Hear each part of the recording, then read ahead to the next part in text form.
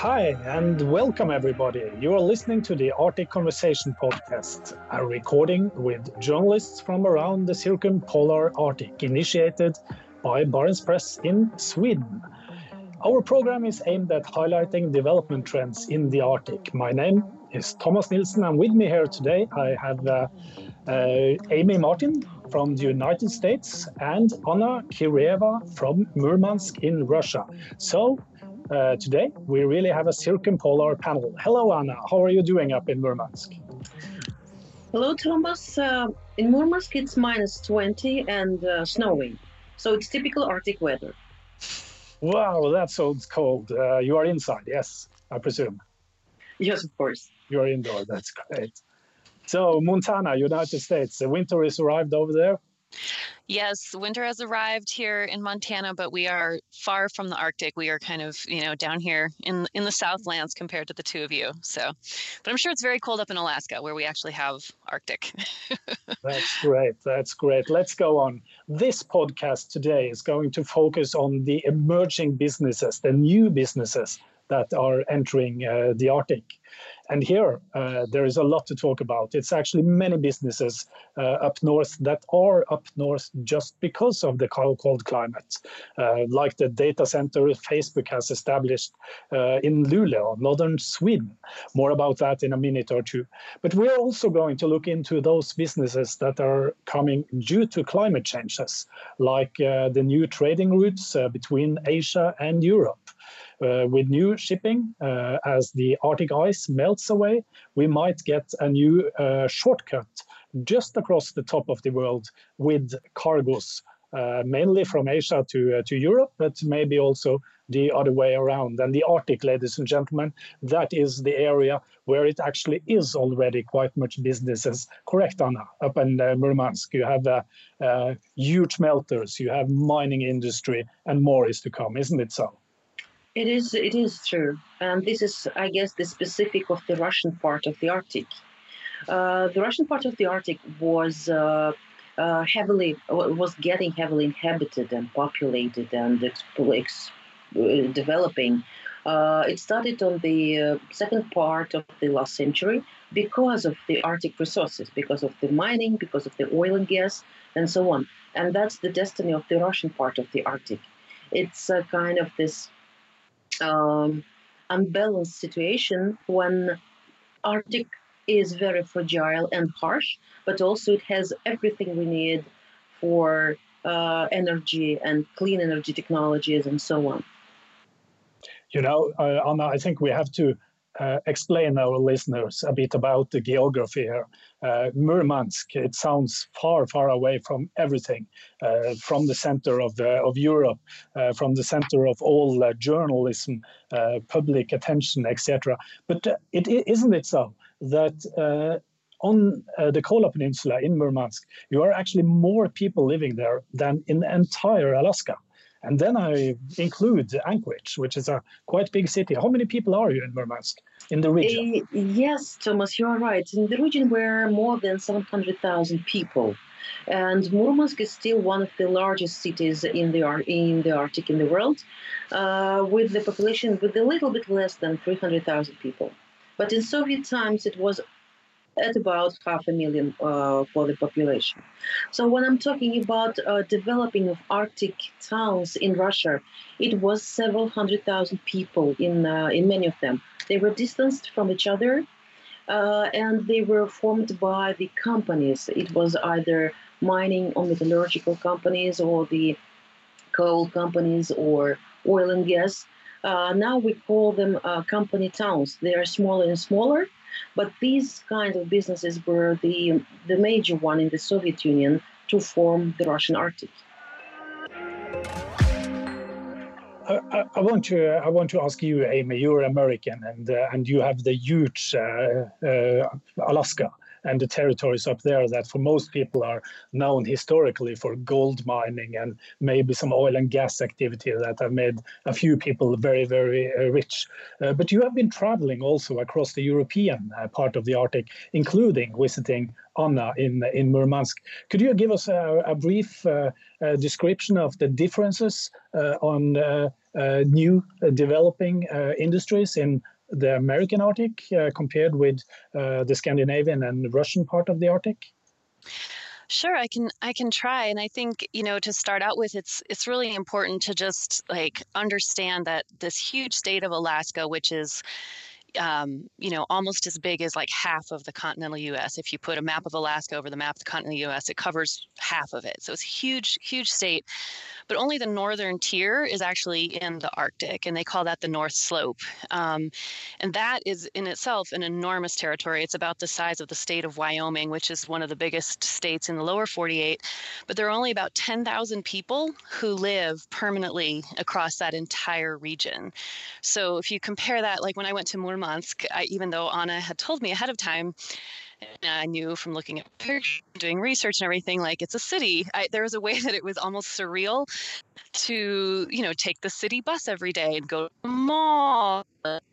All these things that are, very much associated with modern city life, where, in the American Arctic, it's just completely different. It's just way, way, way more rural, way fewer people. And in terms of businesses, the primary business on the North Slope is oil and gas. The largest oil field in the United States, largest conventional oil field before fracking was discovered, is in Prudhoe Bay, which is on the North Slope of Alaska. And that has just been an absolute powerhouse for the state of Alaska for the last 40 years. It's funded everything. Anna mentioned taxes, and that the taxes and royalties from the oil and gas development on the North Slope have funded everything in Alaska for 40 years. But that oil field is in serious decline. And so there's just a huge push right now to try to find more oil and gas. And they are finding it. There's a new area, the Arctic National Wildlife Refuge, which the Trump administration, the Congress and the Trump administration have approved for more oil and gas development there. But really, when we talk about business in the American Arctic, there's some tourism. There's definitely some growth of hoping for more, activity through shipping as the sea ice melts. But it's an oil and gas area. That's the business story in the American Arctic for sure. So same story repeating. The Arctic is about natural resources. It's about, let's call it the dirty energy, oil, gas, those kind of products that create climate changes and have actually the Arctic melt away. Isn't that a paradox in the United States these days? It's very, very much of a paradox. And in fact, Secretary of State Mike Pompeo spoke at the Arctic Council gathering in the spring and, kind of spoke in hopeful terms about all the new business opportunities that will come with climate change. And there was a pretty strong reaction here from a lot of people who are very concerned about climate change to hear him talk about it in kind of excited and hopeful terms, especially because the hope is then to go get more fossil fuels that will accelerate the climate change. But, from the perspective of people who are pro-oil, it looks like a fantastic business opportunity. So there's just a huge, paradigm clash there. And that's actually something I'm interested to ask you about, Thomas, in terms of in Scandinavia. I feel like it doesn't seem, no one's really asking whether or not climate change is real. Everyone is just dealing with it. But at the same time, Norway, of course, is a huge oil producer. And what are you seeing in Norway in terms of that conflict within the Norwegian society?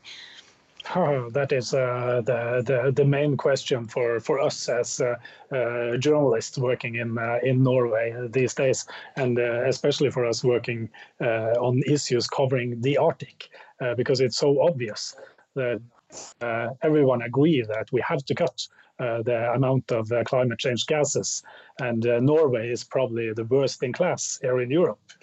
We haven't cut very much at all since 1990.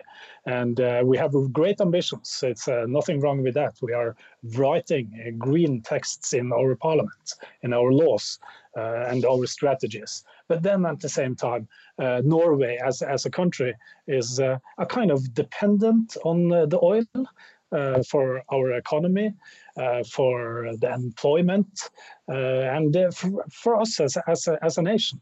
There was once a foreigner visiting Norway, and he said that the Norwegians, they are petroholics. They know that it is bad, but they can't just stop. They have to drill one more oil field, or drill at least one more day, and then maybe the day after. So it's really a paradox for us as a very small country in the northern part of Europe.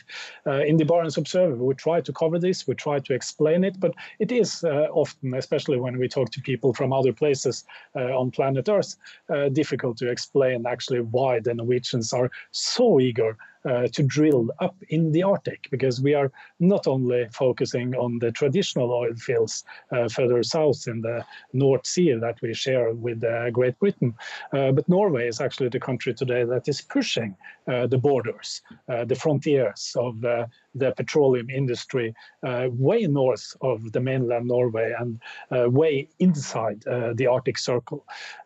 Another interesting thing in Murmansk, to turn this conversation 180 degrees into the new economies and the new businesses of the Arctic. In Murmansk, you are actually a pioneer in Russia in regards to wind energy and renewable thinking, isn't it? It is true, and there was this discussion about using the wind potential in Murmansk region for a couple of decades already. But Murmansk region is a really unique region in the Arctic, I would say, because of it has so much energy that we don't know how to spend it.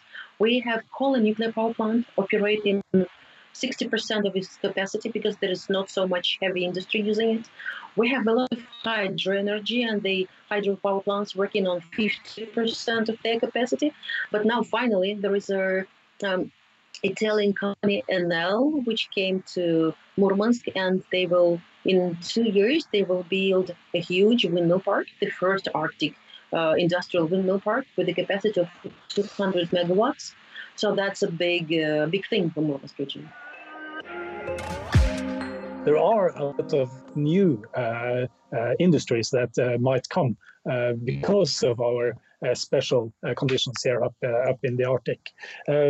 Another example, of course, of using the electricity in the Arctic is what we are seeing in northern Sweden, in the just outside the town of Luleå. Where Facebook and other Bitcoin miners, other huge data centers have established themselves, because these data centers, it needs enormous electricity to cool down, the amount of energy to cool down the computer servers. But the further north you go in the Arctic, the less need there is for artificial cooling. So that is a cool kind of thing. Maybe you should do the same in Murmansk to establish data centers for global communication and social media, says VKontakte, which is Russia's answer to Facebook and others. Thomas, sorry. I was just going to ask Thomas, how do you think people are responding to giant corporations like Facebook moving in to, I mean, I know you're not in Sweden, but you're much closer to it than I am. How does that impact the local community, and how do people feel about that? Luleå is a town that I've been following for decades. I remember Luleå 20 years ago when you were driving there and you arrived on a Monday evening. You could hardly find a hamburger outdoor because there wasn't any restaurants, there wasn't any nightlife. People were kind of depressed. But nowadays, after Facebook established this service center, which is actually only a few tens of people working there, it's a huge building, but it's not that many employees. But that gave a boost to the city. So today you find Italian, French, Thai, Indian restaurants that are open. A huge other kind of companies that are moving in. So having this kind of new digital technology companies moving in gives a boost to the cities. And that's the kind of thing you have also seen in other parts of the Arctic.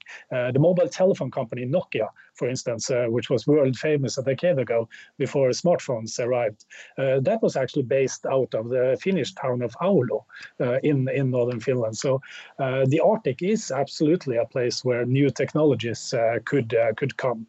And I know the cities of Luleå in Sweden and Oulu in Finland and Tromsø in Norway, they have been discussing about marketing themselves as a kind of Arctic Silicon Valley through these three countries in northernmost Europe. Mm. If they're only hiring, 10 or 20 or 30 people, how does it give the local community such a boost? It seems like it could just be a giant piece of infrastructure that you have to build and knock down a bunch of trees, and then it just sits there. I don't understand the connection between that and like Thai food and Italian restaurants. Well, it's just like it was in your class at high school. When the first one started to use Facebook, the rest of the class followed. So that's the same in Luleå. When Facebook established themselves there, other data centers arrived. So today there are many data centers coming, and when such technology companies are coming, that gives a boost to the local university, which is a technological university. So it's more attractive for new students to come there and study. And with new students coming to the university, the city grows and you get a younger population. And then the younger population want to go out, not only on Friday evenings, but also on Mondays. And then you get all the nightlife and the restaurants and building and construction companies. One take the other. I see. Interesting. I have to visit. And talking about future potentials of industries in the Arctic, Anna, you are telling us about the Norilsk nickel that is closing down its plants, etc. But the metals that this company is mining, it's mainly nickel and copper, but also cobalt. And these three metals are the core for batteries for electric vehicles that the world is transmitting to in the future. How does that go for the mining company when they want to greenwash themselves, or do they actually want to produce these metals in best available technology? So in order to get greener in the world, you need the metals like nickel, copper, cobalt, and so on. But also you need to extract it. You need to mine it in the Arctic. And that's one of the paradoxes of the Arctic. We have seen the same in Sweden, Finland, and Norway as well. They have the hugest nickel mine already discovered is north of Sodankylä, which is on the Finnish side of the border from the Kola Peninsula. That is a Swedish company, Boliden, that are running this mine, and they focus very much on providing nickel for Tesla, for Volkswagen, for the others. And the Arctic is also the area where one of the biggest battery production facilities for electric vehicles is under construction right now in Skellefteå. In northern Sweden. Amy, in the United States, you're the home country of the car. Car was Henry Ford and all this. How do you see it there when it comes to the transforming of the car industry from combustion engines to electric, battery, or hydrogen, zero emission vehicles? Well, I think like so many things in American society, we're very divided. You know, there are certain communities and certain sort of subsets of society that are very excited about electric vehicles. And in lots of bigger cities, there's lots of places where you can charge your cars and you see a lot more electric vehicles.